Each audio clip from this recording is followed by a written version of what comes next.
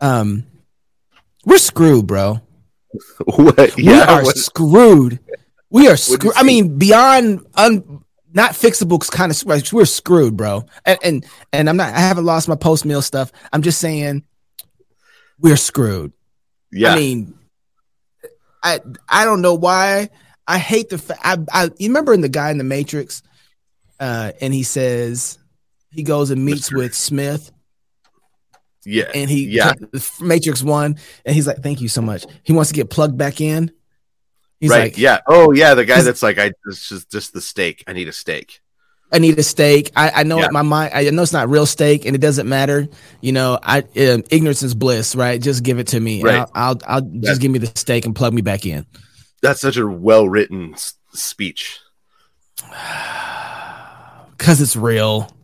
Yeah. It's real. I mean, so here's what's happened. I've been sending. Did you get some of the stuff I sent you? Like, I've been sending you some texts from the Moynihan report. I don't know if you saw that. Was it you that told me about the Moynihan report originally? I don't think it was. I don't see anything. Oh, wait, is Daryl Brown the Moynihan report? No. No. So. No. Oh, I sent you the 20-year revolution from Roosevelt to Eisenhower. Yeah. Oh, wow. Okay. So anyway, this is. Oh, what'd you send me on the Pope, consumer materialism, and the Christian hope? Fisher Lectures, 1988. What is that? Yeah, it's the Pope in 1980. It's the guy who eventually became the Pope. He wasn't the Pope yet, but he basically puts his finger on that we have a cosmology problem, and his evidence is that other eras didn't have drug problems. You don't get a drug problem unless people are dislodged from reality. A drug problem is, so it's a really cool argument where he just says, you know, in the Middle Ages, we believed we had a place. And now people that believe they have no place are willing to numb themselves with drugs. So, but you don't numb yourself with drugs if you actually have hope that there is a place that you can go to find satisfaction. Okay, so can we put we're doomed on this corner just of the table right now? Just put it over there. Yeah. And I want to speak on this a little bit because this was on my mind too, and I'm going to talk to you about it. The whole Grammys. You were out of town, so you probably weren't paying attention, but I'm sure it had to pop up in your somewhere. It popped up. A couple of people tagged me in things and said, "Oh my gosh, did you see how nuts this is?" Because they're like, Laura needs to succeed. You've got this demonic stuff, and you know, I have two. There are layers to my reaction to it. But yeah, me too. Go ahead. What's yours first? Yeah. What's yours first? You go first. The first one was, well, I remember Marilyn Manson, right? I remember facts. This is not the first time that they have used Satanism for marketing purposes. You have the Grammys becoming completely irrelevant. Nobody's watching. Nobody cares what's going on. It's become just musicians basically giving awards to other musicians. Elite night for elites. Right, yeah. And everybody's starting to realize that and not care. And all of a sudden it's trending again on Twitter, right? Because of this. But here's what was crazy, right? So Oscars are trending on Twitter. I had to get down to the 2000th text before I found anything about the Sam Smith and you know the like invocation of the devil stuff, right? Like that's a long ways in. So even though it's trending on Twitter, they're still trying to suppress it. And it was like, you know, I saw Elon Musk saying, saying he said, I still haven't gotten to the bottom of the algorithm. We'll probably have to replace it because it's so it's just so nefarious. Yeah, I know. He was talking about the blue checks.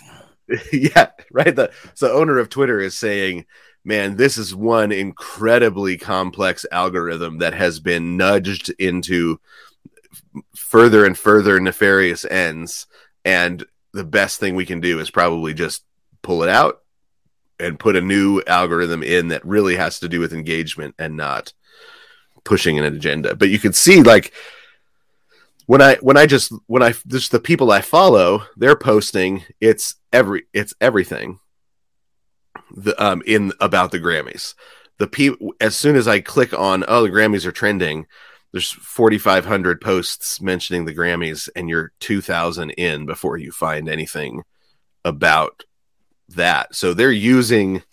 So I have the first layer is, man, this is an old marketing tactic, and it's working again. And that was my first response.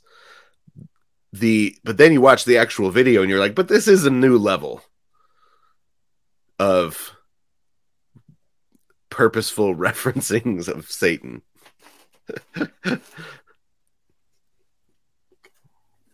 What were your thoughts? Marilyn Manson was pretty bad. He was. So, I mean, which new level? Marilyn Manson was doing the trans thing before anybody ever thought to do it. He was already ahead of this in so many ways. Right. The devil stuff that he was, I mean, I'm not seeing anything new that he hasn't done already. So I I think you had this time around, you have multiple people doing it at once. So that's part of it. That's what I was going to say. I think that everybody's become Marilyn Manson is the thing. Yeah, not that there's anything new about the process. It's that it's all become Marilyn Manson, which is, I think that's, go ahead. What were you going to say? And then you had CBS's tweet of it saying, you guys, Sam Smith coming out, let's get ready to worship. Which before it was, you had the networks all at least pretending, hey, we didn't like that either. That was, you didn't have the networks saying, hey, we're in on this. And knowing they're going to get away with it, right? That whoever is in charge of the CBS Twitter account, which is probably some, 19-year-old intern, whoever's in charge of it, they leaned into it. That is the thing that I saw that I thought, that's new, that's different. It used to be that that this was an anti-institutional move, and all of the institution and individuals flocked to it, but the institutions all backed away. CBS fully leaned in. That's part of why the other conversations on the edge of the table that we'll get to about us being screwed, because that comes all into it. I'm with you on everything. The other thing that the part for me that really bothered me was that there was a time that elites or the aristocracy or whoever was in charge, those higher I think elites would be the right name for them, who had power, had authority, or who had some sort of influence in culture, were always the ones who would push against the system for the sake of the people. So elites weren't bad. They didn't have to be bad. They were bad depending on how they acted. The idea of being an elite was like being a knight, or being someone who had a high moral foundation and ground that had authority in the position. Oh, you're grabbing books. We're hitting something. No. I'm having my camera angle is getting. Did you just prop up your camera angle with the book? Shame on you. It better be a Joel Osteen book. I promise you, it better be. It's just the thesaurus. Okay, well, in that case, but when I saw this at the end of the performance with Sam Smith, it said produced by Pfizer.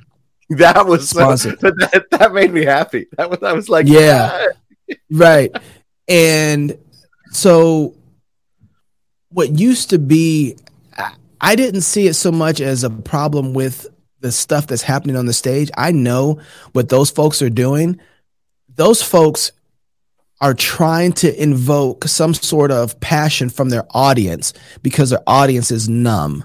Right. And so they do the shocking thing in order to get, this is part of what bothered me about this, is that we are the ones who made that popular.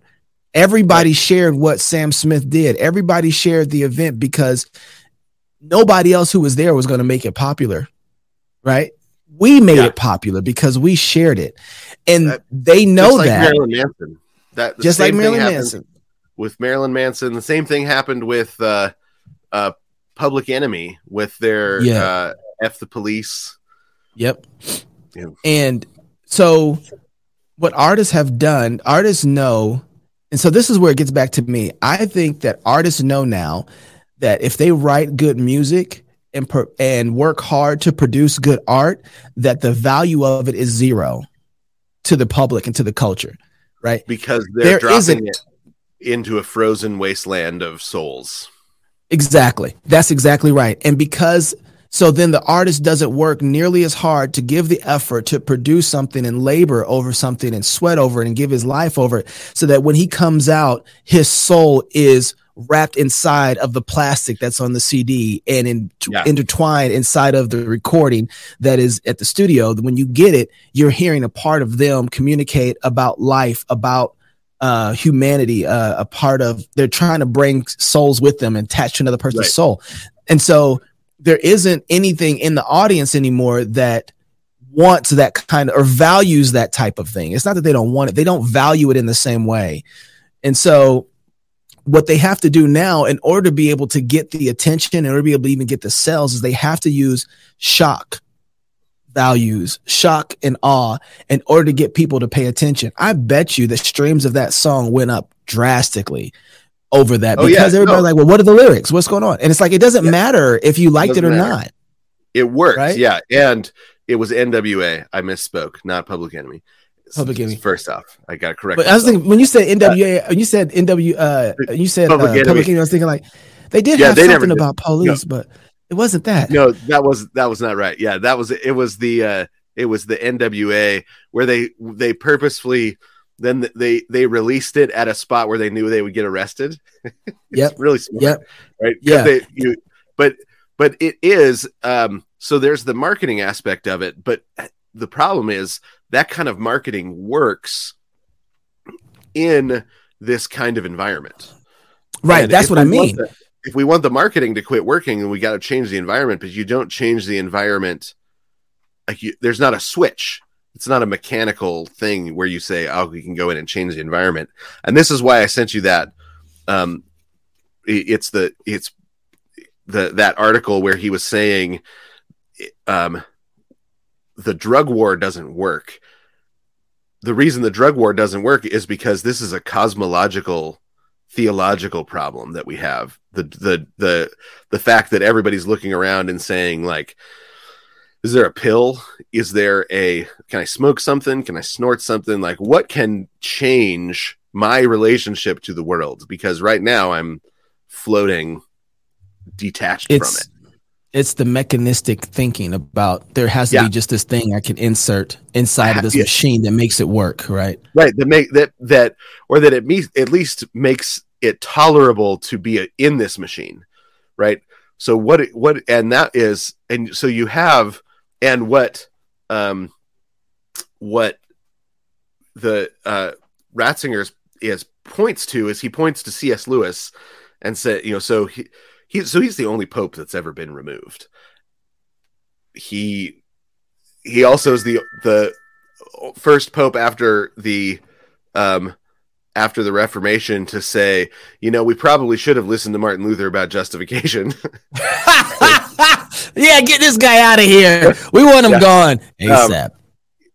So he also he put his finger on the fact that modernity as a whole, but communism in particular, is destructive to the human society and destructive to the human soul, right? So he communism. But yeah, right. So he got removed but he pointed out that it's a cosmological problem, right? So he gets removed, and basically he goes into his prayer cave for the rest of his life. He comes out one time to say, just want to come out really quick because the Spirit told me to make sure you guys all know not to listen to the current pope, and then he dies. So there hasn't ever been anything like that. We don't talk about him in the papacy, where he was saying he was trying to open up conversation between Protestants and Catholics specifically to discuss justification, because he thought Luther was wrong on ecclesiology, but he said, I think he's right on justification. And then that's when basically he was dethroned. So you have this really strange open door opportunity, I think, between Protestants and Catholics to actually have a substantive discussion that is shut down by the systems, but he's right that justification by faith and that a cosmology in which justification by faith makes sense when you had that, you didn't have drug problems, even when the culture itself wasn't particularly Christian, right? Because you didn't have the numbness that comes with modernity. Modernity it's been like sleeping pills. Everybody's wandering around on sleeping pills. I think the greatest poem of the 20th century about the 20th century was called The Wasteland by T.S. Eliot. And it's just a poem about the what modernity has done to humanity, right? That it's just completely dehumanized everything. And it was shocking at the time because everybody was like, oh my gosh, he's put his finger on it. But they still had the ability to take in poetry. But now we don't even really have the ability to take in poetry. So we need that shock to the system, but in the opposite direction somehow, right? How do you get getting this is why I wanted us to read the Ars Poetica by Horace, because it's all about what how do art and virtue how can virtue be communicated by art? That's what the Horace is that on our book list? It is. That's on the book list. Yeah. Okay. Because I think that's the question. We see that art can be deforming in terms of virtue, or that it can bring out the worst parts of us. We see that, but we don't have anybody really fighting back by saying what would it look like for how has the wisdom of the ages taught us that virtue is communicated by art, that virtue is encouraged by art? What is it? How does that happen? And that's what Horace was writing about, or what he was trying to explain to this young man that says he wants to become a poet. It's like, well, let me tell you, if you're going to become a poet, your job is to a good poet is one who encourages virtue. But how does that work? You can't just say, this is virtue, that is virtue, this is virtue, that is virtue. You have to actually communicate it in such a way that people want to take in the teaching because they're enjoying it. Right? That the art itself connects with their humanity, and then you can teach them virtue. But said you can use art in a way that doesn't teach them any virtue and they enjoy it, but that's not of any use to anyone. What does it look like? That's where we're at. We're making art right now. Right. That's exactly. And so, in most Christian art is such poor quality art. It doesn't connect the humanity of the artist to the humanity of the one receiving the art, or it doesn't serve the one receiving the art in a human way, because the craft isn't good. I don't think it's just the craft. I don't think, for instance, here's I don't think we know what virtue is or how to point to it. So my daughter doesn't communicate very well, but she does communicate in a way that I can see and observe the things that she is trying to communicate. She's like, "Daddy, water." Oh, okay. Now it's not poetry, but I can get the girl some water. She can be satisfied through drinking. Yeah. But if she doesn't know what it is to ask for, then I don't ever get a chance to help her get the thing that she needs. And we don't have a way to communicate. So I don't think we know what virtue is. That's totally true. We don't know what virtue is, and we are too Gnostic to learn the craft, because craft is something that you develop historically, right? It's not a set of ideas. Don't you have to have virtue to even develop the craft, though? You do, yeah. So there's two. You have to have the virtue, but you can have the virtue and not know it. So you meet people that they work really, really, really hard, and then what they want to do is they want to say, "Well, I'm just a genius," and the labor is not important. They don't realize they've got a virtue, right? So interesting. You can have the virtue without knowing it. What the virtue is? Virtue. Well, so virtue is knowing, is doing right in knowing what is right and then doing what is right in particular situations. So being able to identify the situation you're in, know what's right, and do what's right. So yeah, we don't have that. We don't. It's similar to wisdom. It's like the moral. It's all the moral parts of wisdom. So because wisdom is the ability to live well in the world God made. So there's a lot of aspects of wisdom that aren't necessarily a moral question, like should you make sure to change the oil in your car every 5,000 miles? Like you should. That's wise in dealing with the way that God made the world, and dealing with your donkey well, or your car well, and there's but you can have somebody who is immoral who takes really good care of their car, and you don't say, right, well, at least he takes good care of his car, right? Because it's not a moral. That's not a moral question. Virtue is when you take all the aspects of wisdom that have to do with morality, right and wrong, and say, this is in a situation involving right and wrong, knowing what is right in that situation, and then being able to do it is being virtuous. Boy, that's going to take a lot of stuff to develop virtue. Like it's going to take a lot of time to develop that, because you need to know things. You need to be able to understand what is right and wrong. You're going to, the moral backing is, it's kind of where, I'm going to bring the stuff that's on the side of the table and bring it into the conversation. And I think this is a good place to do it. The more that I've been reading the Moynihan report that was delivered in 1965 of the Negro family, the collapse of the Negro family. He wrote that for Johnson's administration, I believe. Okay. And then I've been going back. Egalitarianism has been, since last year, something that's really, I've understood that's kind of the core problem that we have.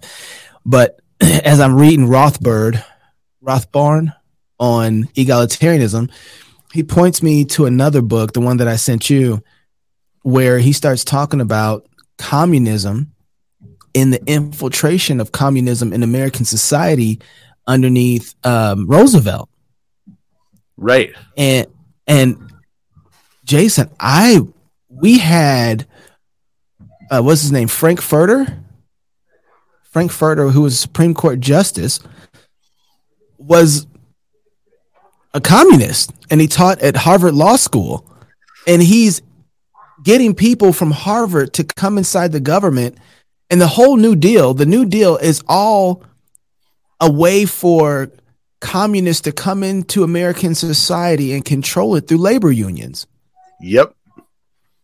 And I'm like,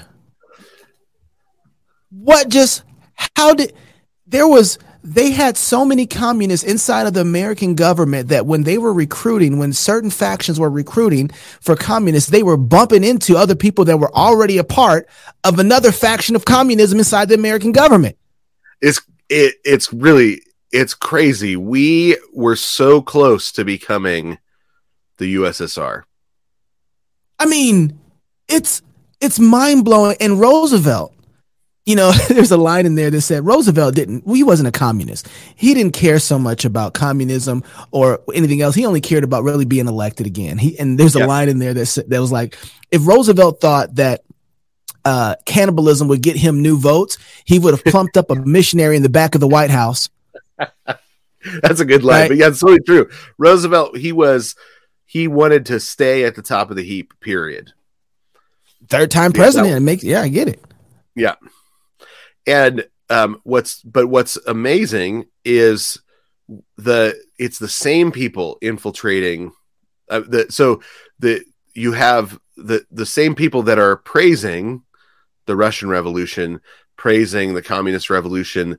They're out there, you know, really hustling, especially with the labor unions. But they are Machiavellians to the core, and so they go to the highest power they can get to and gather as much power there.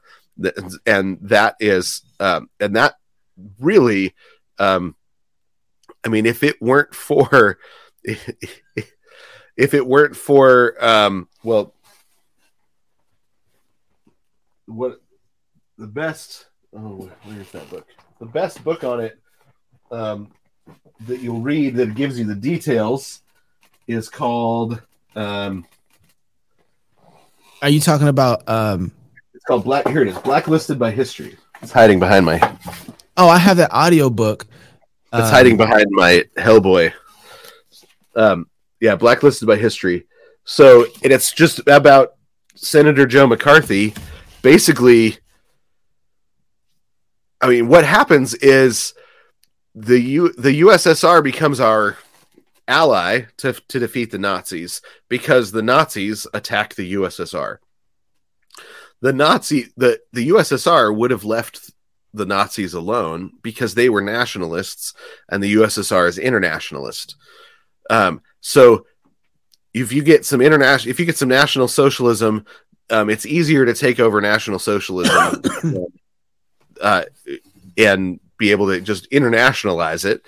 But Hitler's running out of gold, and the closest gold deposit is in Russia. So he just turns his forces north and charges into Russia in the winter and is completely destroyed that direction. And so there's the foolishness of Hitler, but it's also the fact that socialism requires theft. And it requires theft. And who are you going to rob from?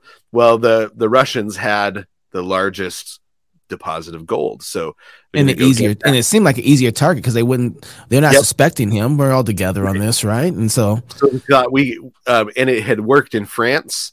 It had worked because they had the super speed tanks. Nobody else had them. They were able to just basically roll in, do an end run around. World War I, everybody made stationary blockades, and then fought between blockade to blockade until one of them won. Well, the Russians the Germans had built high speed tanks, and so they were able to just get in their tanks and do an end run around the blockade, and then trap the army between their own blockade and the tanks. You need blockade with the tank, yeah. So it had worked, and Russia still had all of the blockades. What Hitler didn't take into account was the Russian winter, and then the size of the population, right? So, and the willingness of the USSR to just throw people at them, and trained, untrained, everything, throw people at them. And the Russians are famous for putting guns behind their own army. You can either take a chance hope and try to survive charging against the other army, or you can guarantee your death by retreating. But that made the USSR our allies. What we did historically is we took in allies, and we took people. We grabbed people from our allies and put them into our governmental system so that we could communicate easily. What we didn't understand was that the communists were co-belligerents, not allies. We happen to have the same enemy, but they still viewed us as an enemy. We stopped viewing them as an enemy for the purposes of the war, and then we had victory together, and we said, "Hooray! Now we and our allies have defeated." And they said, "Now we have all sorts of spies embedded throughout the U.S." And then you also had a severe breakdown. We didn't know how to, between World War I and World War II, we didn't know how to reintegrate soldiers. And that led to a generation that had been detached from their parents. The communism builds on rivalry, especially intergenerational rivalry. They stole from you. Now go take it back. We're gonna go get it back for you.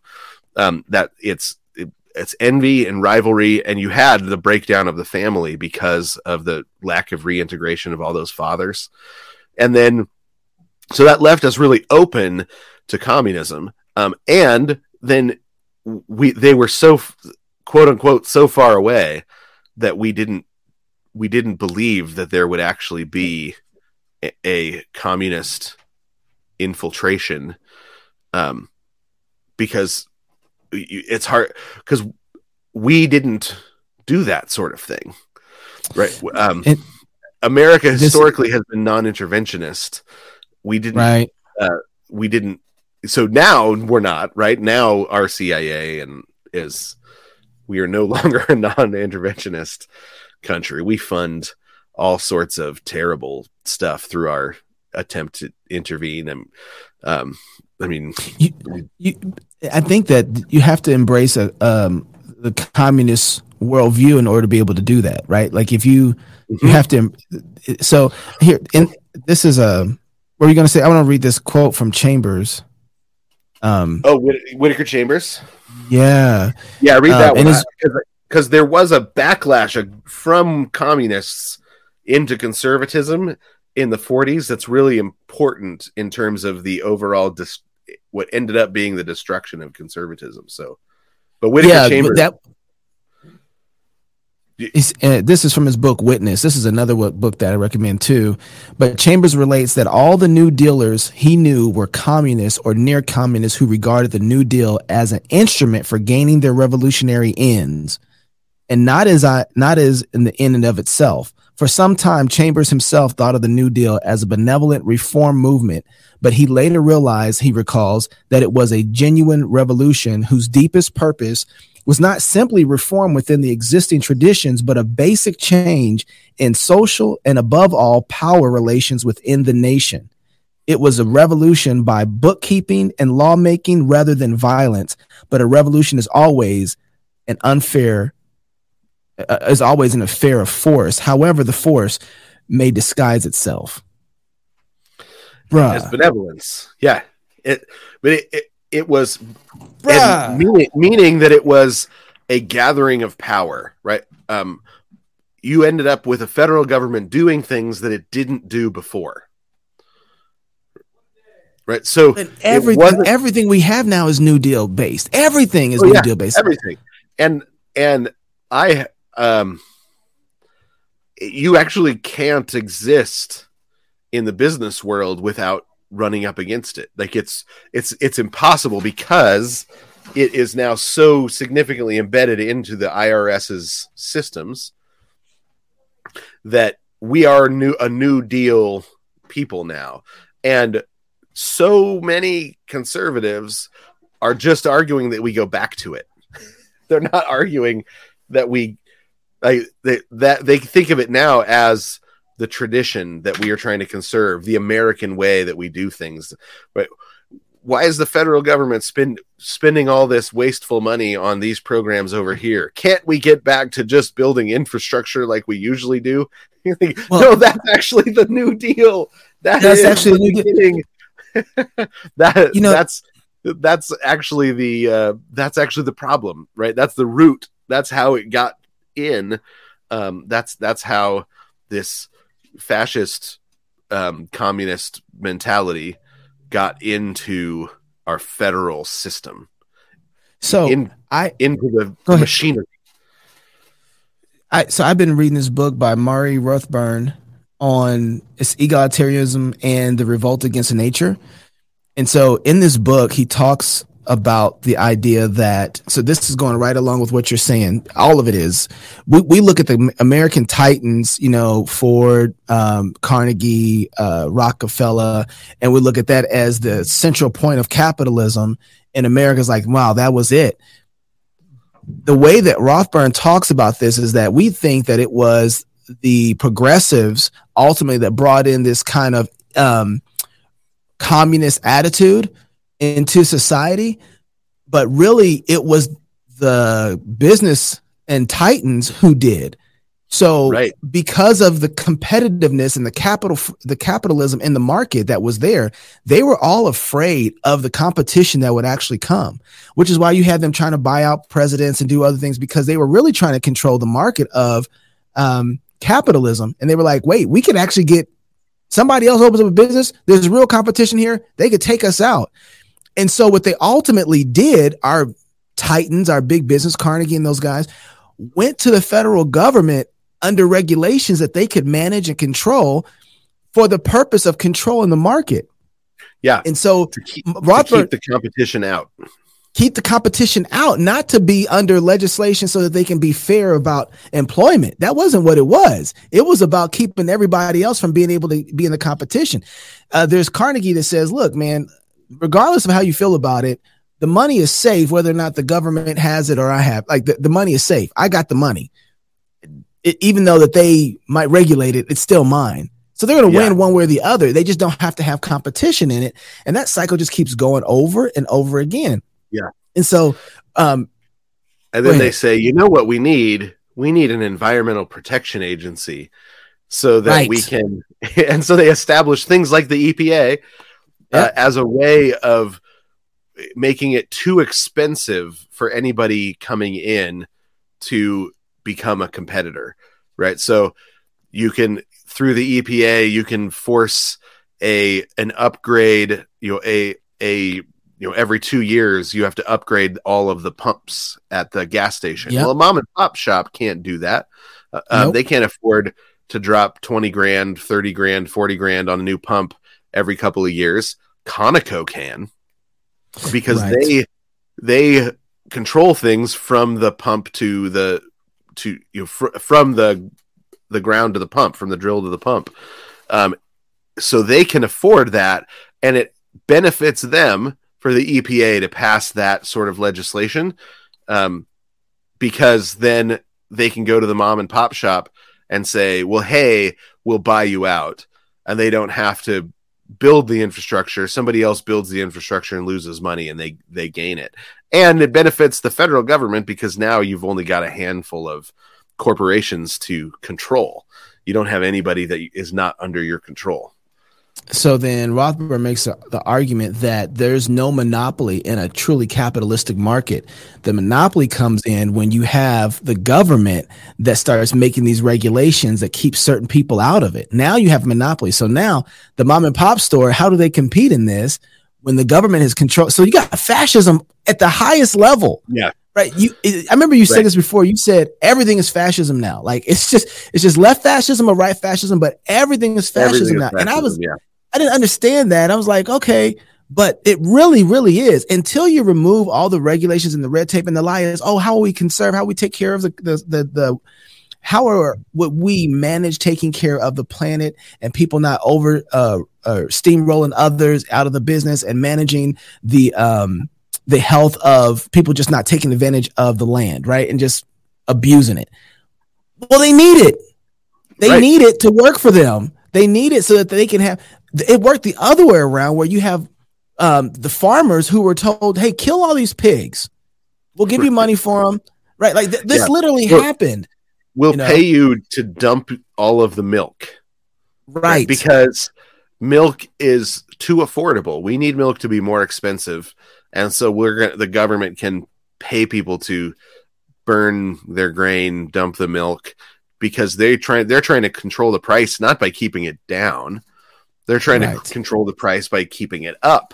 Right? They want the price up because they're trying to keep the dollar from deflating to a natural level, because their whole plan is to keep inflating the dollar as a way of taking the value from people that have less and giving it to people that have more, and for the government's control. I mean, inflation is not unavoidable. Inflation benefits some people over against others, and so the people in charge, if it's going to benefit them, then they want to control it and inflate it.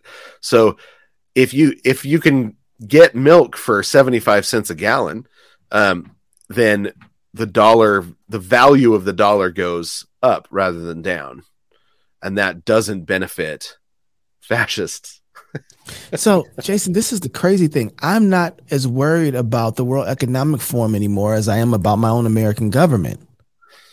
Right? Like that is, when I started reading this, I'm thinking, so did we ever, well, yeah, did we ever, I don't know if we ever, with all so the New Deal, I'm getting here because I'm watching how certain economic structures have destroyed the black family, right? So I'm looking at the Moynihan report. He picks up on this in 1965 and says, whoa, the black family is collapsing in America in the ghettos. Something is going on. It's broken here, and it's going to happen to the rest of American society if we don't figure this out. And he realizes the home is the biggest problem. Well, Charles Murray is already ahead of this. You know, he's seeing the same thing happen in American society as well. And it's like how we're really losing the war, or something like how we're really losing it, the war that we're really losing. I'll have to find the exact title. So he's writing about this a while ago as well. I haven't read that one. Charles Murray is brilliant. This one is called, I'll find it and give it to you exact title because it's kind of important. So, I got the audio book of it. Losing Ground. Oh, okay. Yeah, I haven't read that one. I think that's Murray. Let me see. I have an Audible credit too. Yeah. Charles Murray, Losing Ground, American Social Policy from 1950 to 1980. So he's going to hit that too. So Jason, here's my question. Did we ever clean the house? Because if you have all these New Deal social policies that come in, I mean, every sort of policy, they had all sorts of new groups over farmers, over worker labor unions. These communists came in and took over labor unions. Like, people were running, trying to find a labor union that wasn't communist, and they couldn't find one. They had to create new unions. And then communists came in and took over those unions.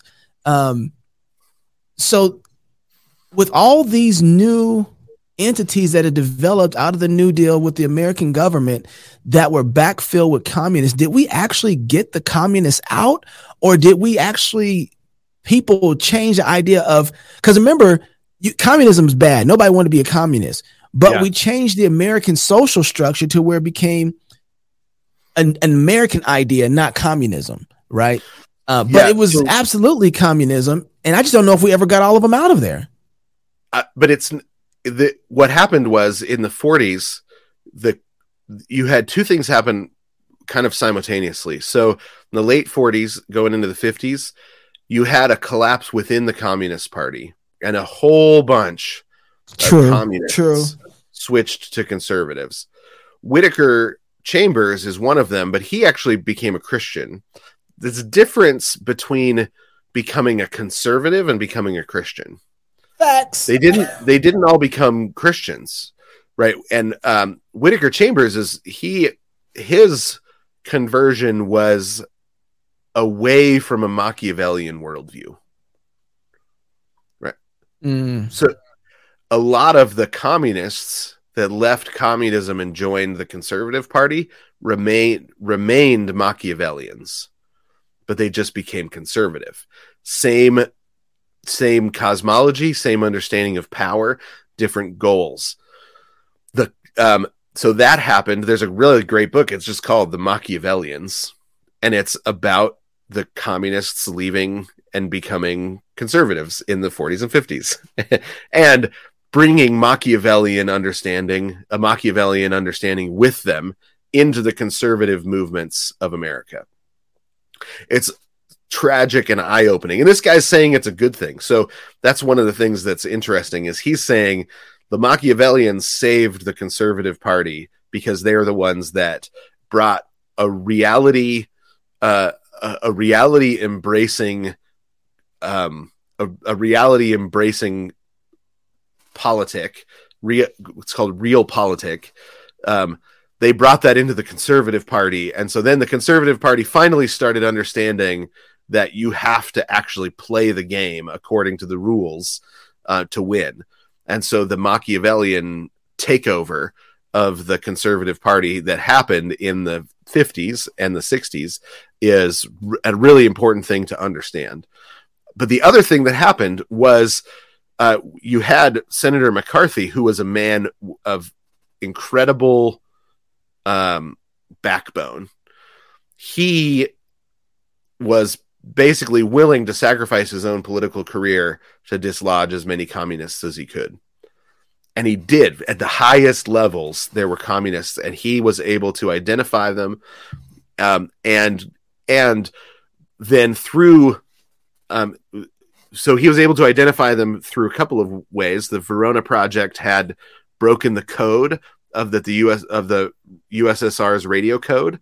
And so, but they didn't tell anybody. So he was actually receiving and knowing who was a real communist, who had what orders and what, but he had to pretend that they didn't have that information. And so he had to basically go through a whole theatrical process to make it look like he was stumbling upon these communists on accident.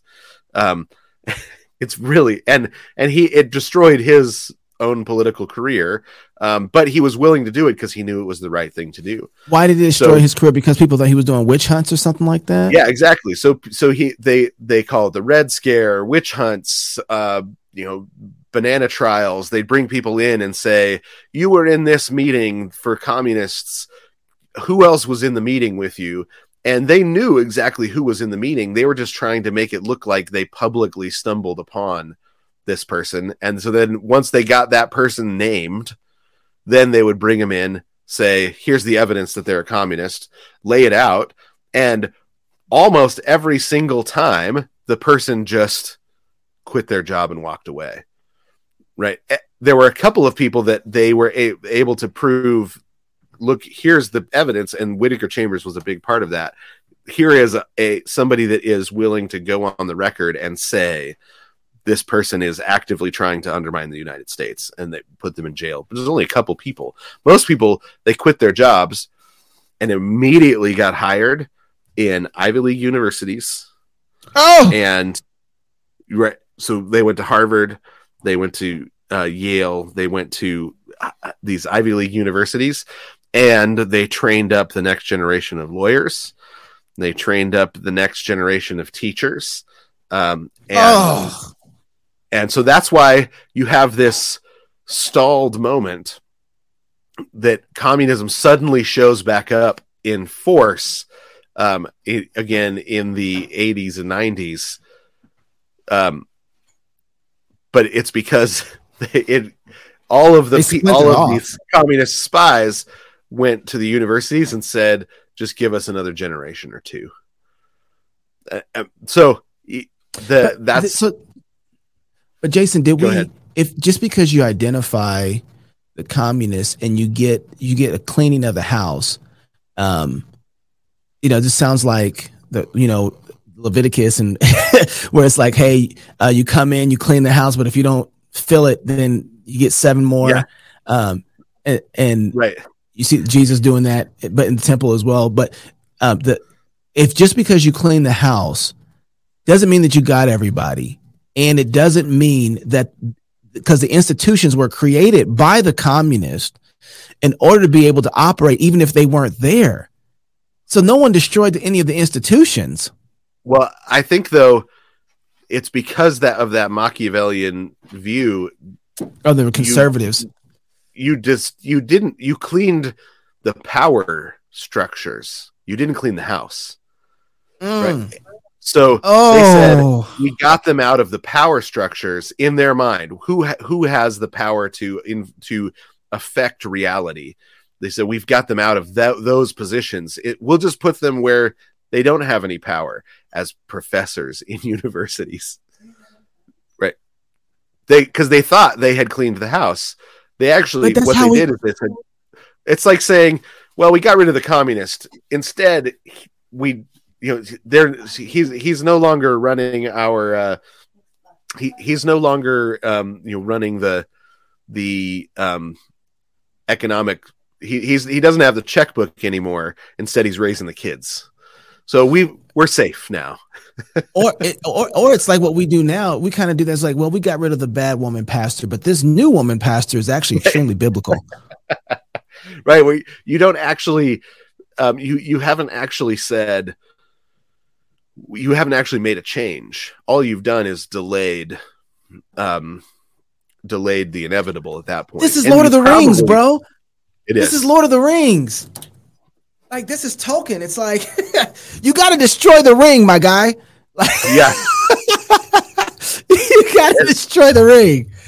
And I think that what you have, what we're seeing now is, if it's like saying, oh man, I've got an infection.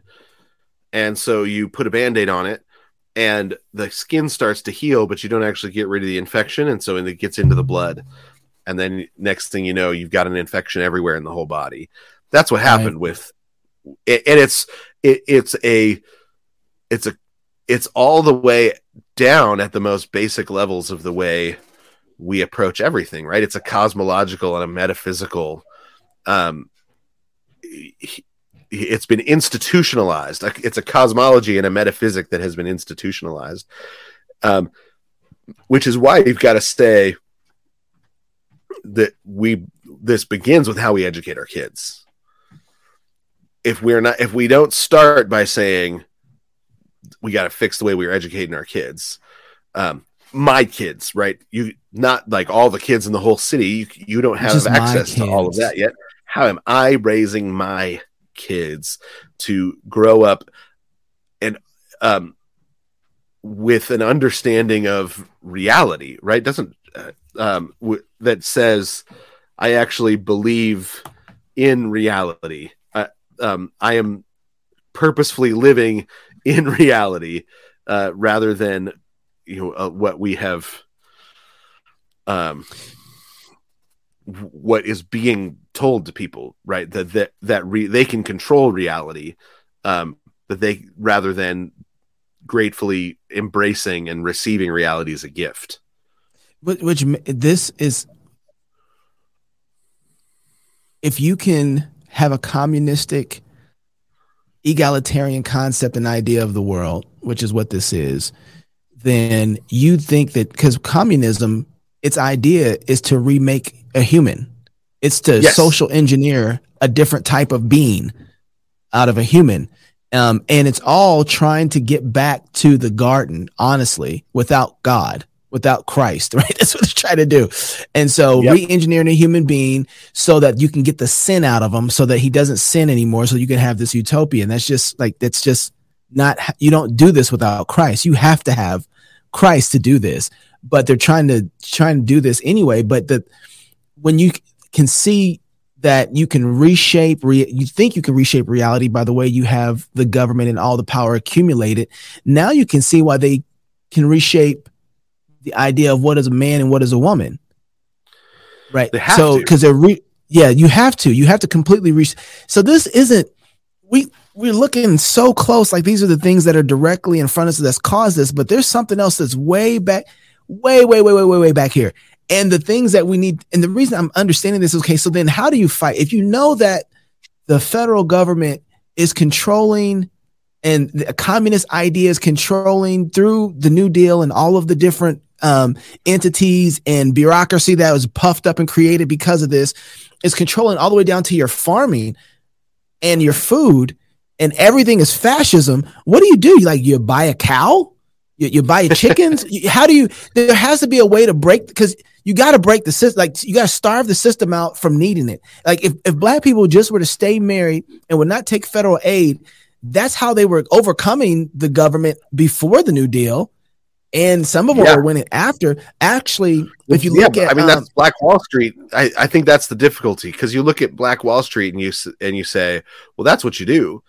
But then what do you do when then they come in and burn it down? Right. That's always the problem, right? Like, and they will. I think they absolutely will. And so this is the problem. I work at a company that is literally saying we're helping build the parallel economy. But yeah, right. That's what Black Wall Street was, and it was working. The problem is they came in, they burned it down. So I am actively working to help build the parallel economy, and at the same time, I know the history of how these things work, right? So say, but that doesn't mean you don't do what's right because it's right. You absolutely do, but they're fighting reality, and you have to say, okay, they're fighting reality. I'm not, and I know that I'm doing this by faith, right? The world is a covenant world, is built on covenants and of covenants. So you keep covenant by faith. We are justified by faith individually. We're corporately justified by faith. If there's any justification that needs to happen, it's by faith. That's how covenants work. And I think this is the error. I think we'll get this. We'll talk the theology another time. What you about to? So you have what you about to say? Come on, spill it. You can't do that to me. You know you don't do that here. Yeah. No, I know. So I think you see this a lot in the arguments between Baptists and Paedo-Baptists, where they look at each other and they're like, "Look, we both agree that we're justified by faith alone, right? We're all evangelical Protestants, and then as soon as you start talking about corporate justification, you've got one group that denies it, that it's a thing, right. And another group that says no, it's a thing, but it's by works. Like our individual justification is by faith, but then our corporate justification is somehow by works.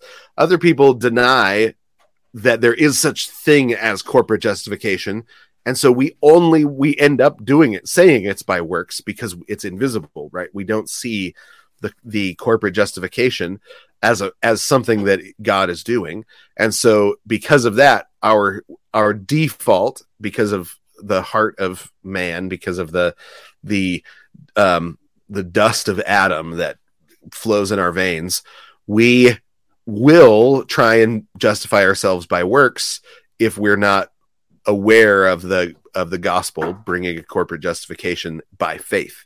And is that because we don't know how theology or how biblical doctrine works in the civil realm? So we've had this dichotomy between the two so much that we have no way of seeing how these two work together, actually.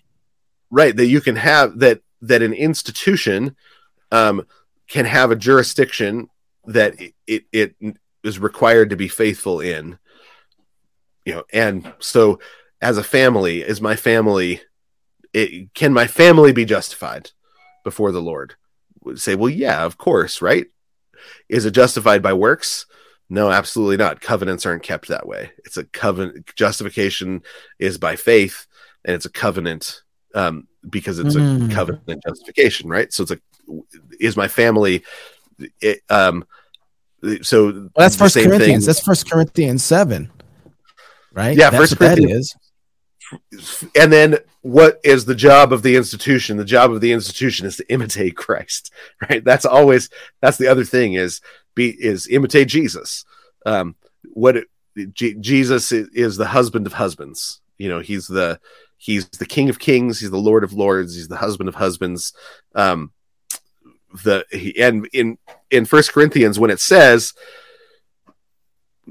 the father is the head of the son, the husband is the head of the wife, and Christ is the head of and then Christ is the head of man, right? It sets up 3 different relationships. One of them, Jesus is the head, and one of them, Jesus is the subject. And then it says, and then the husband and the wife both have Jesus to imitate in the relationship of husband and wife, where you've got a covenant head and a covenant subject. Jesus is a covenant head. Jesus is also a covenant subject. And so Paul is laying out how Jesus is the one that we imitate no matter where we are in the covenant relationship, no matter which master, role servant, we hold. Child, mom, dad. Yeah. Jesus has been them all because he is the perfect human. He's the one that we imitate, right? We're made in the image of God. He's why haven't I put this together so well before? Oh, it's so good. He's been them all. It's all but it's right there in the details. What we want to do because of our Gnostic modernism, what we do is we want to stack them all from top to bottom, right? Where when they're being laid out side by side, we then rearrange them from what Paul actually gives us. And we want to stack them top to bottom and say, Father, Jesus, husband, wife, as if that's but that's not, that is literally not what he says. He gives 3 separate relationships side by side. It's in the section where he's talking about imitate Christ. And so he says, husbands and wives are both, you have Jesus is your model for how to be good, whether good at your role, whether you're the covenant head or the covenant subject. And so we embrace covenants by faith. We keep covenant by faith. It's not by works. And the works always flow out of the covenant. The covenant faithfulness always flows out of the faith. So, and whether it's our corporate justification, whether it's whatever institution it is that is standing before the Lord, whether it's our individual justification, it's the justification of our children, whatever it is, it's always by faith that we are that covenants are kept. And so, can I jump in right here real quick? It's never by works, so there's never anything that we can boast about. It's always something that at the end of the day we say thank you for, top to bottom. I've been living that comment since we talked about the generosity. This is the kind of world that is an overflow of Trinitarian love, right? That's what kind of world we live in. I've been using that since. The other thing that ever since I've read J. Gresham Machen on what is faith, one of the questions that I'm asking myself now is, what does faith look like in this situation? Right. Because what is the promise that I have here? Yeah. And then, so when you go and you read the Hall of Faith, you got to see that having faith did something. It was a reaction, right, to having it. You believe God gives you that faith, and then you operate on that. You do the thing that faith requires, right? So we think that these two are separate in one way or another, but they're not. Having faith operates, right? James says, you say you have faith, but then you don't have any works, right? And I'll show you my faith by my works, right? And it's this thing where now I'm asking myself, okay, what does faith look like in the situation? And depending on what situation it is, it always looks different for kind of everybody else, but you're operating within the promises of God, doing what is required of you and how you should be act. So virtue, right? What does faith look like standing in virtue? Well, sometimes it's not putting on a mask. Sometimes it's going out and singing psalms, right? That's what faith looks like, right? Faith looks like taking your son up to the mountain to kill him, right? That's what faith looks like. Yeah. And so you've got knowing that God raises the dead. Right. And so it's always being obedient in the moment to what God has required of you. And that's why everything is operating in faith. Well, what does faith look like to be a civil magistrate? Right. Okay. Yeah. I think a lot about, the number of times that in the moment, a faithful servant of the Lord looks like he failed, but then it turns out that he didn't. So Polycarp, Athanasius lost. Athanasius lost. Polycarp was burned at the stake. Yeah, but he actually collapsed the Roman Empire. Like that section of the Roman Empire didn't survive killing Polycarp. Alcuin, I think, is a really good example. So he was brought on by Charlemagne as an advisor, and he was the one who established Christian schools all throughout the empire that Charlemagne paid for. Charlemagne said, as a Christian emperor, I should want an educated populace, as many people being able to read the Bible as possible, because who knows where our best pastors are going to come from. Charlemagne also used to conquer people and say, you can either be baptized or die, right? Those are your options. Alcuin advised him against it, a number of times, and tried to get him to stop, and he never did. Alcuin failed. The letters that Alcuin wrote, though, ended up becoming central to the argument against that in English law. Right? So the reason, religious freedom in David English Fowler's law, going to love that. the letters to Charlemagne were entered into the argument for religious freedom, right? So for the that you can be a non-baptized citizen, that is so he won, right? So because theologically he was right, he lost the political argument in his day, but then when Alfred goes to put together his law code, he enters in Alcuin's advice in as an argument for why he is establishing religious freedom. So which meant that when he defeated the pagans, he gave them the option of you can stay if you want to get baptized, or you can go, right? You're not gonna stay here because you've been trying to undermine this Christian kingdom, but I'm not going to kill you, right? Because someday your kids are going to get saved, which is exactly what happened, right? So you end up with some of them actually choosing, well, actually, a king like this, if I could get baptized and have a king like this, that's way better than going back to the Viking tyranny. So if my options are this man Alfred, who's a good king, all I have to do is be baptized, and then he will accept me as a full citizen. So you have this amazing moment that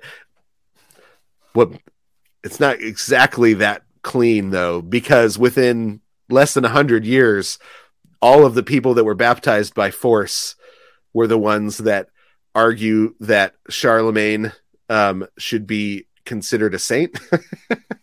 So like the children and grandchildren of the forced baptisms by Charlemagne are the ones that want to make sure that he's considered a hero, that he is, because their life was so significantly changed, because he didn't just say, hey, get baptized. Stockholm syndrome. It's just Stockholm syndrome. So That's all they it got was. baptized, and then he paid to make sure their children got an education. If any of them wanted to be lawyers, he made sure that they could become lawyers.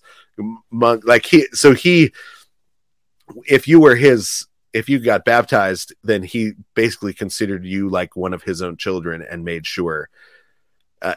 We don't have a cosmology in which a good man can have an error in thinking like that, but because he actually is enacting the love of Christ, that he can say, hey, get baptized or else. They say, okay, I'll get baptized. And he said, welcome to the family. You have all the rights of every single person, even though it was under duress that they chose to join the family.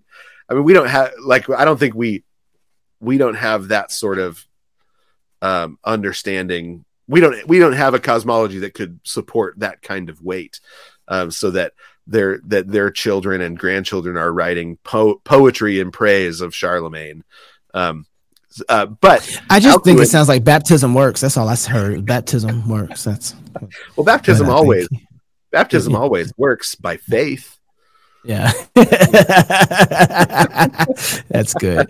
So Jason, I got to run here in a second, and I don't want to because it's still getting to the point where I know it's about to get really, really good. But you started talking about how our whole American system, we don't even know. We think we're living in a capitalistic free market. We are not in any way. Like, it's not. There's still parts of it that can work, and we got some operation to move. But this is, this system is really tainted. And we don't know to what degree, but it really is.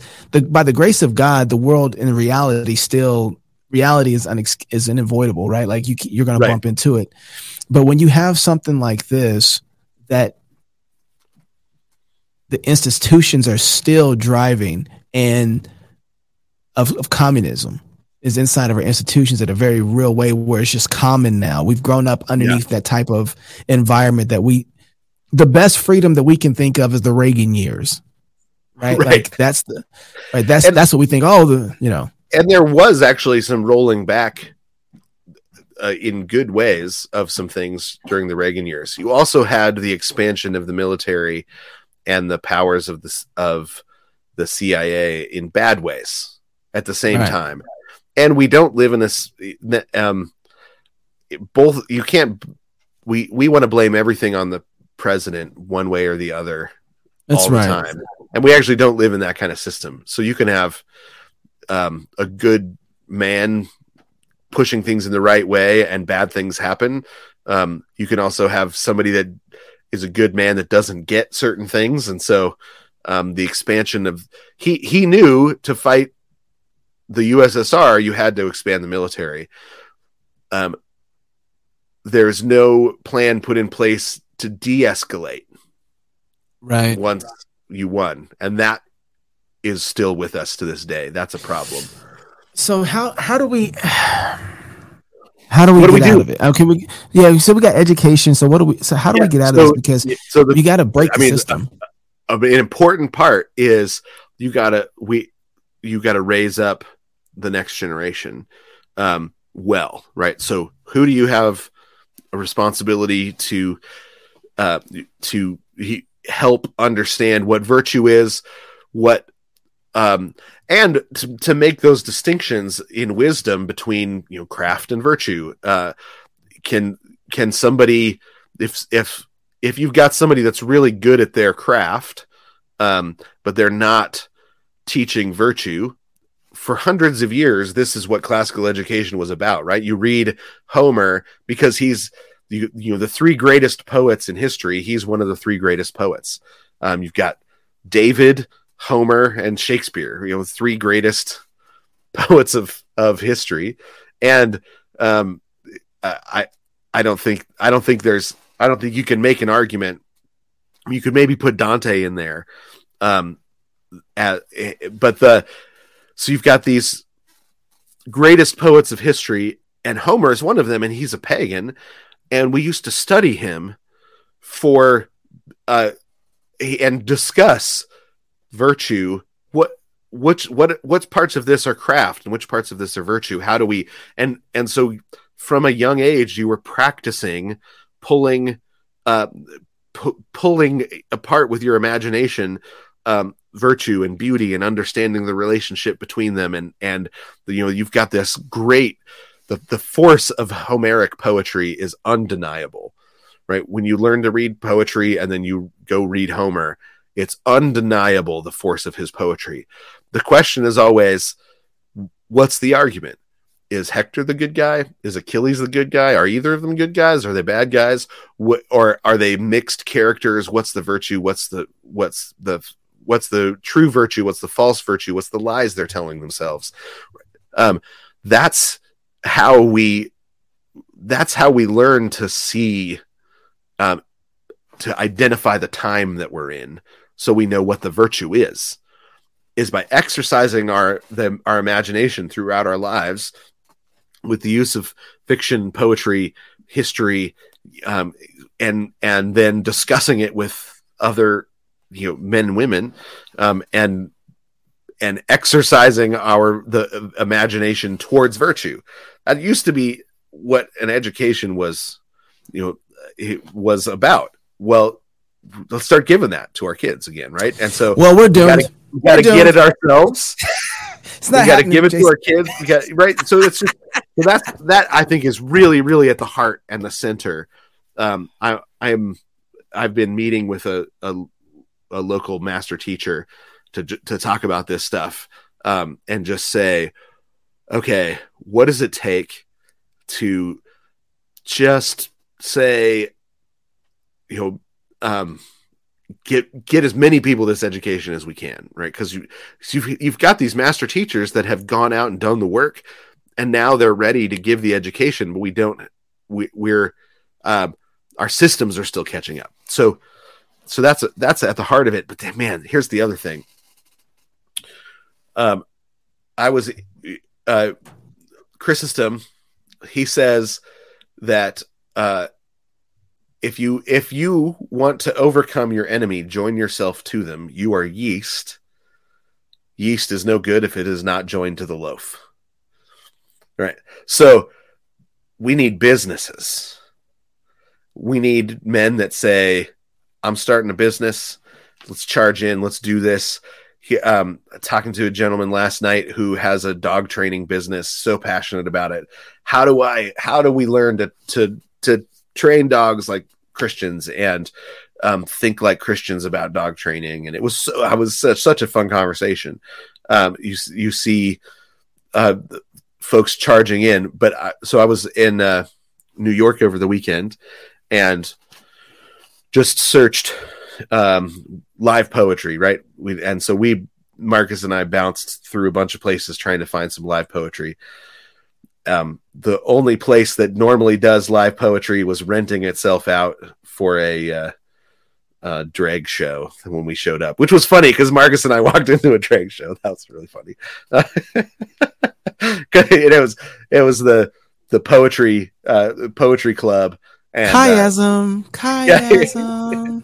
So, but we found one place. They didn't have any live poetry going on at the time, but it was up in the Bronx, and it was cool bookshop.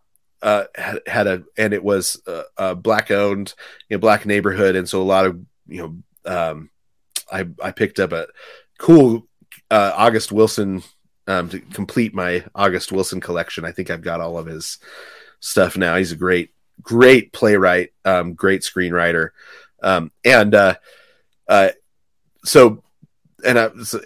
Marcus, he walked around, and so I go straight to the poetry section every time, right? And go through it. He walked around and he's like, "There's no business books here." I said that they need business books here. This neighborhood needs business books, right? And Marcus is absolutely right. If you've seen the Wu-Tang Chronicles, the thing that made the difference for the Wu-Tang was you had RZA, and then his brother was a janitor on Wall Street, and he would hurry to get his work done, and he would spend the last hour of his shift reading in reading the business books that were all throughout this Wall Street high rise. And so he gave himself through in his overnight, overnight while he was janitoring, he would be vacuuming and reading business books, right? He gave himself a business education. So when he came back to RZA and RZA said, "Hey, we're going to start a super group," he said, "No, we're going to own a label. We're going to own the IP. We're going to own everything." He said, and I can do it because now he understood how business works. That was the difference maker. And Marcus was absolutely right. The biggest bookstore in the Bronx does not have a business section. That's not good for that neighborhood. And so I think let's get into we start a business, we run it like Christians, and then we are free, generous with our business knowledge to other Christians, to whoever wants it, and say, here's how this is, and we're clear, like we get this is biblical business model. We're doing this because here's what the Bible says.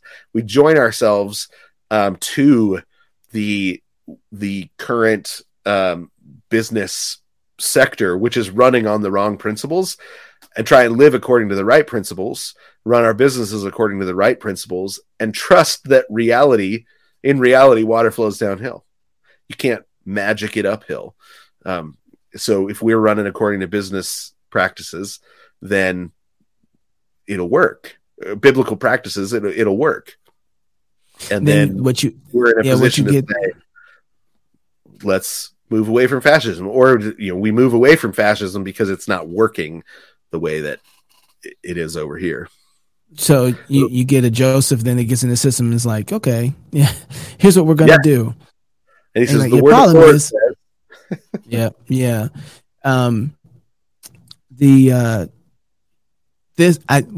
This is what was missed, I think, in the conversation about Crowder, and everybody was so disappointed that Crowder would record a telephone conversation that became the most important thing. And it wasn't the most important thing. And listen, don't get me wrong. He was wrong and he shouldn't have did that. That was absolutely wrong. But so was Moses killing the Egyptian that was trying to persecute God's people.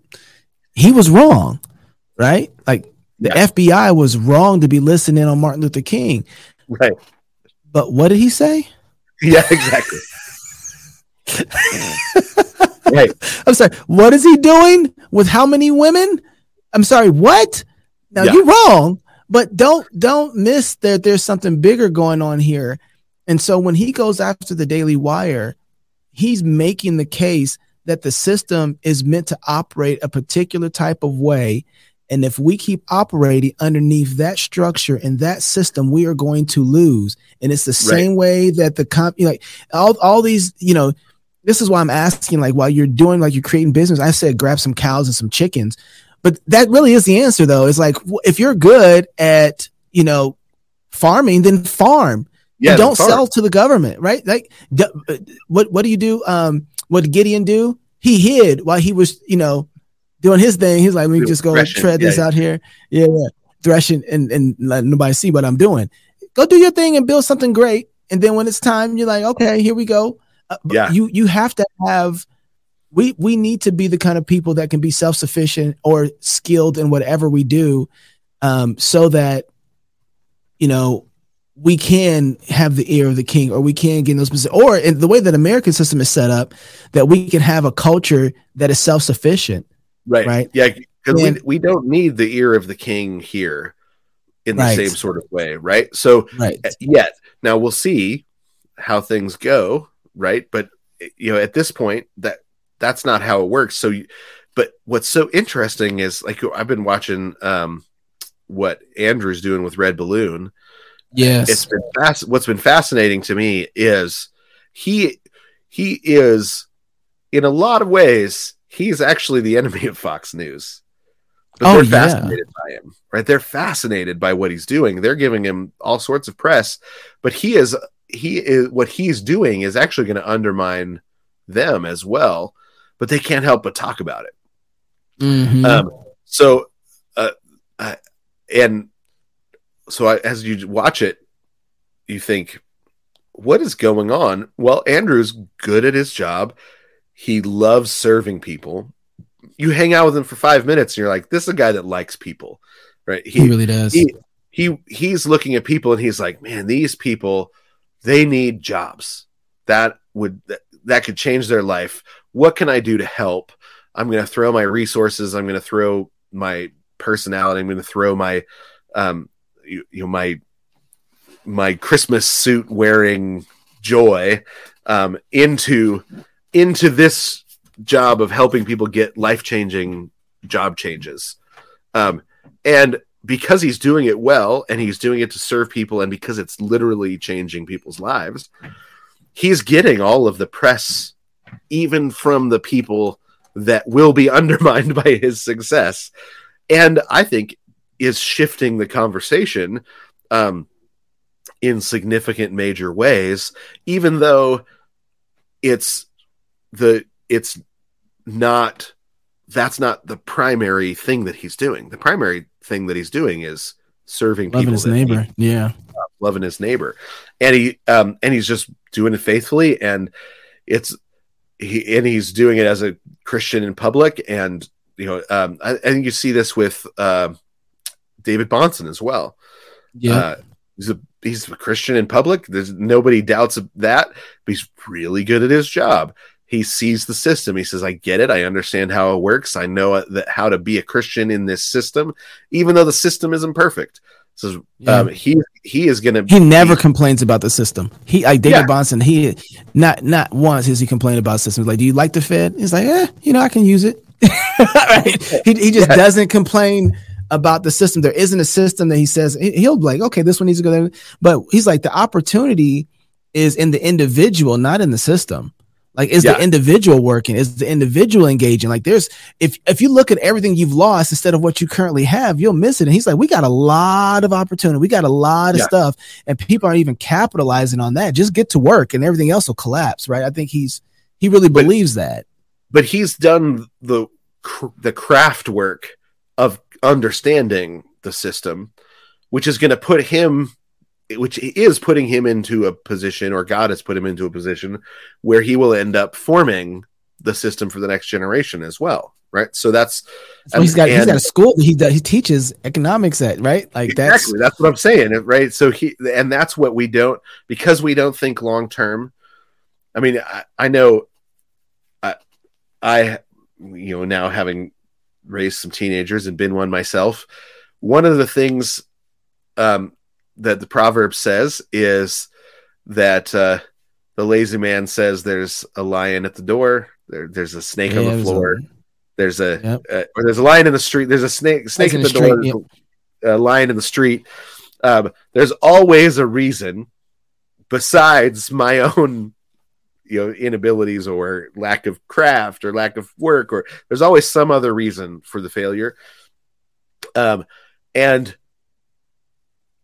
you see this you see this a lot. Now it's being encouraged. The 1619 Project, the BLM Project, right? The system. It's the system. The system is opposed to you. The system is against you. You can't. Right? There's no way for someone like you to learn the system and overcome it. That's a lazy man's excuse, and that is the church has fallen into that significantly in the last 2 generations. The conservative Christian church says, well, the system's not running according to biblical ideals. Well, of course it's not. What are you doing though with the system that you got? How do you, I was just, this is what's crazy. When we were in New York, Marcus and I we try to find underground comedy clubs, and just get our fingers on the pulse of what's going on. And, man, we found in both of them some of the funniest anti-trans jokes I've ever heard. Just like filled to the brim with it. Anti-cancel culture. They're constant anti-cancel culture jokes. Cancel culture was probably the main target if you'd say, well, what was the one thing that was held together, right? Well, they're all talking about cancel culture, making fun of it, mocking it. It's not real. It's the subculture of the next generation of comics is already fighting it. It's not going to last. Thank forever. you, Dave Chappelle. Yeah, exactly. Well, they weren't. But funniest joke. The funniest comedian was interesting. There was one guy. You had some really crass comedians. You always do. They don't get a lot of laughs. They're the funniest guy, completely clean, beginning to end. He had the biggest laughs, and you didn't walk away saying like, "Wait." You walked away saying, "Wait, did he ever swear? He wasn't ever crass. He wasn't but you didn't notice because he was so good at his craft, right? He had worked on his craft. But another guy who was he had a couple of pedophile jokes that were really funny, like making fun of how pedophilia is becoming like not as gross to people, and he was making fun of that. But he had one joke where he was like, "Oh yeah, dating a girl who's gender fluid means that she wakes up in the morning and sometimes she's a girl, other times she wakes up and identifies as a guy, which means sometimes I get to hit her." Oh, that's brutal. It's so brutal. But like that's a funny joke making fun of just that, because everybody goes, that it doesn't matter if she puts on jeans and cuts her hair short. You don't get to hit her. Like that's not allowed. So where it's like that's not how it works. But he knows that's not how it works, and that's what makes it funny. But the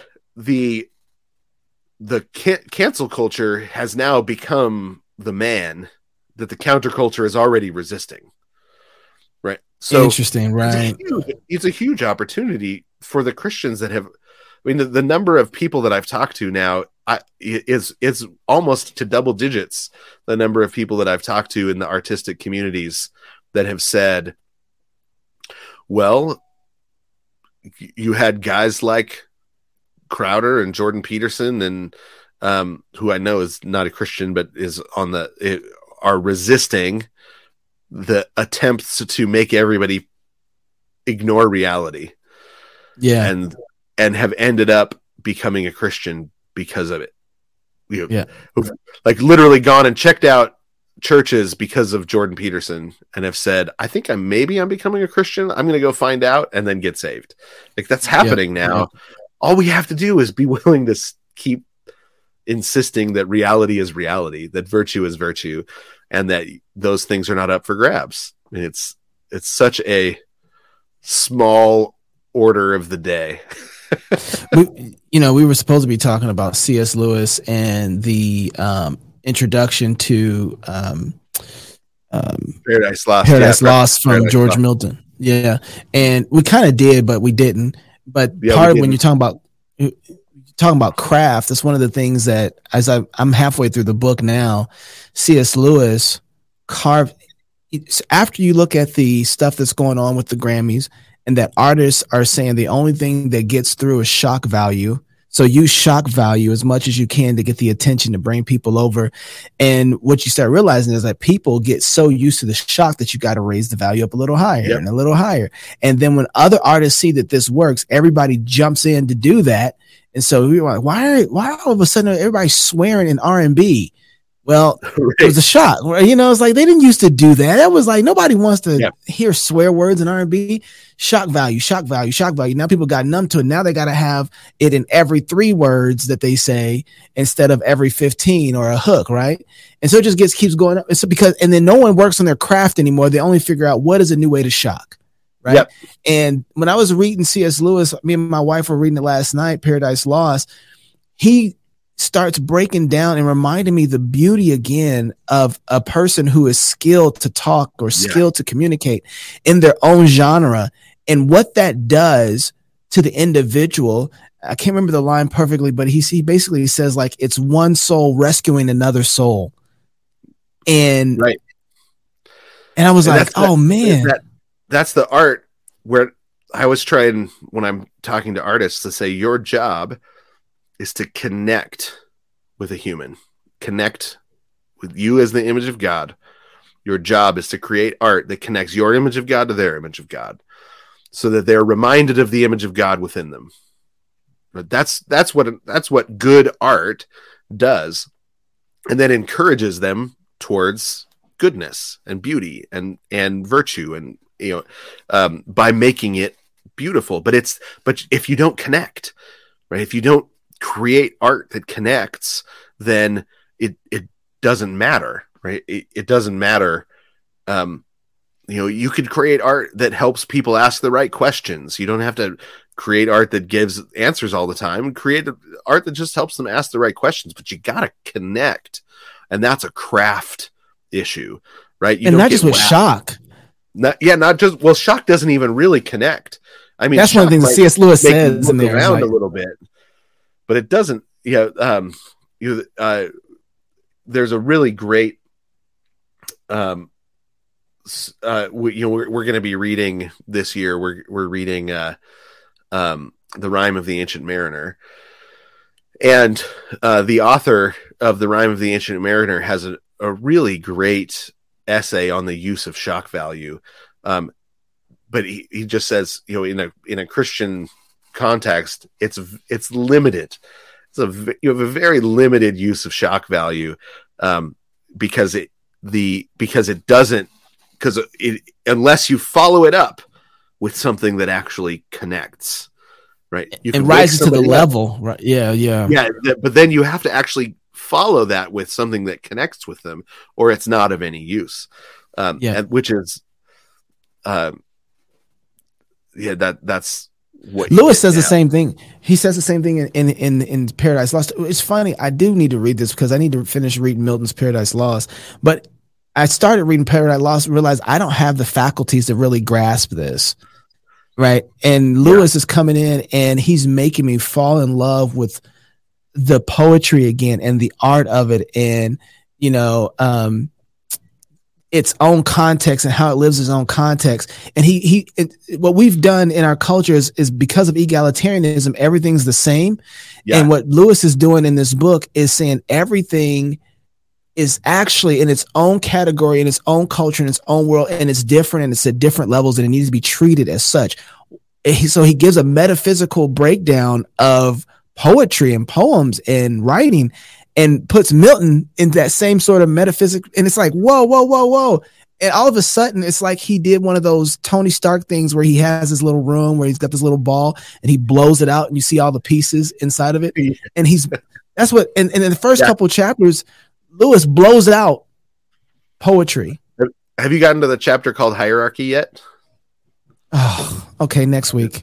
Let's talk about that chapter. I think it's just, he just says, here, let me tell you everything that's wrong with the modern world. Right. Okay. We'll do that next week because we're still hitting hierarchy. I feel like we just need to pound it. And so I just got to this point where I start marinating on, I can't listen to music right now. I only listen to old stuff, so Lewis he kind of made me feel like I wanted to listen to music again. I wanted to enjoy poetry again. I went to go find some old hip hop where people were actually writing, and communicating, and the turn of a phrase was valuable. Because one of the things he does is like everybody in a modern era looks for a line. He's like, but poetry isn't just a line. It's actually a paragraph. It's in a whole. He's like trying to find a line in poetry is like finding a stone in the cathedral. Right. The cathedral is the thing you see. Right. And so it's so good to get into that. Go ahead. And then I got to run. We don't get symphonies anymore. We don't get cathedrals anymore. Because we don't have a cosmology that can support, and we don't get epic poetry anymore. Right. Milton is the cathedral of poetry.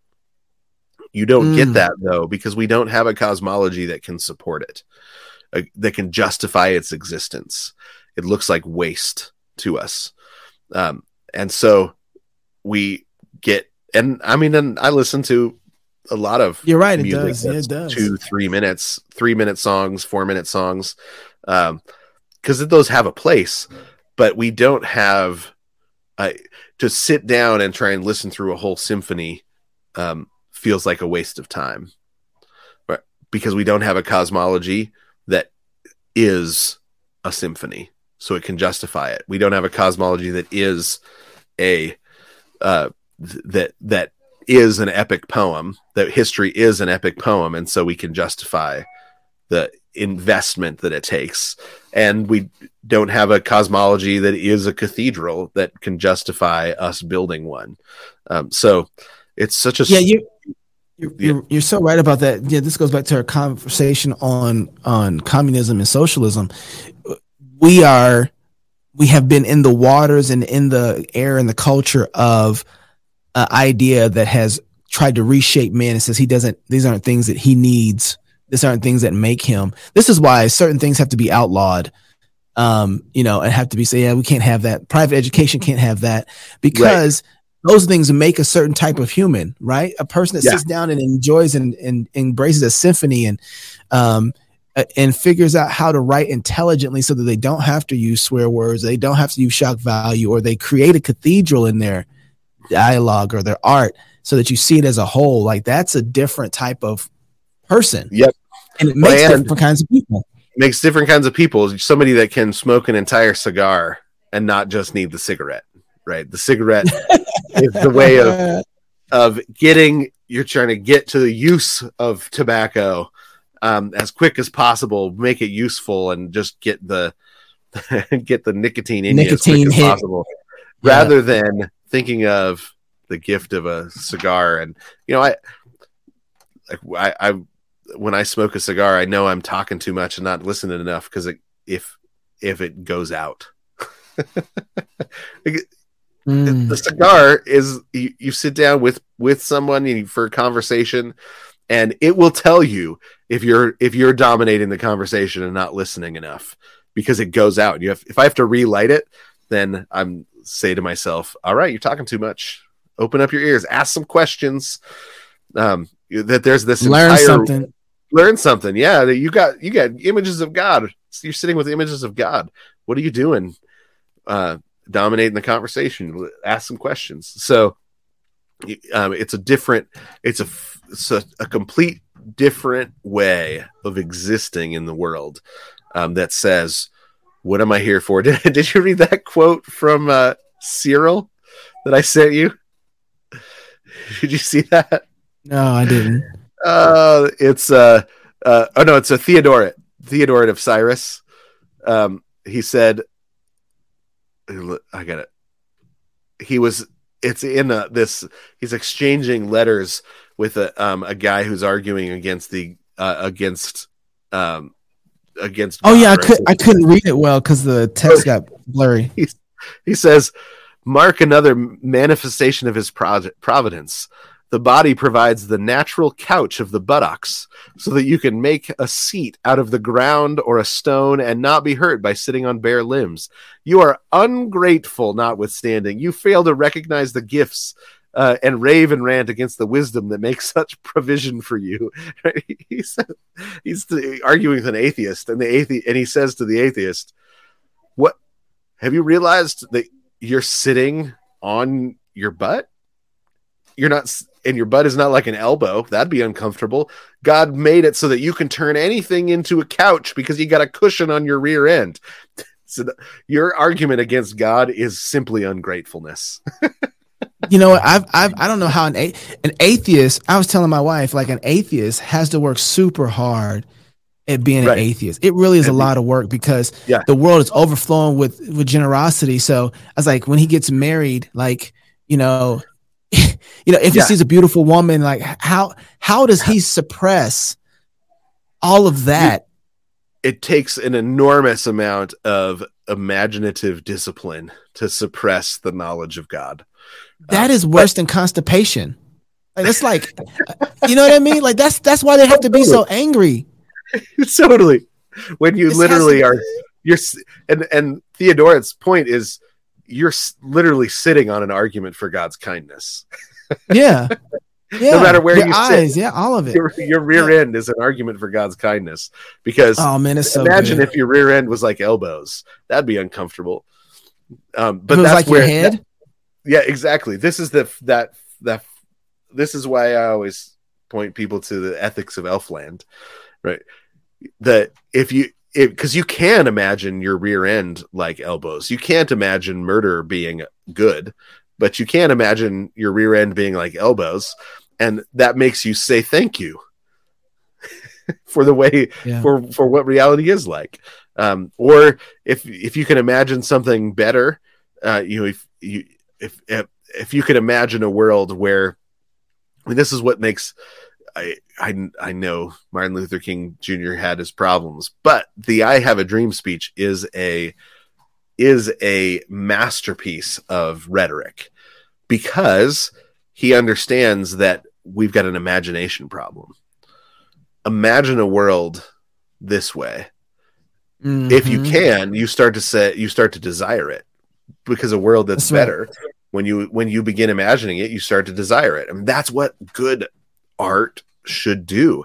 It connects with other people, and then it influences their imagination to say the world could be a better place, which influences your desires, right? So that's or what a good tragedy does. You imagine yourself in the place of Hamlet, making the sort of decision that you make, and that he makes, and you say, oh, what if I stopped making my decisions out of bitterness? What would that look like? Oh, that'd be great. So I gotta run, man. That's so good. I hate to leave because I know it's just now getting good. All right, we'll talk about this next week. Yeah, talk about hierarchy next week. All right, man.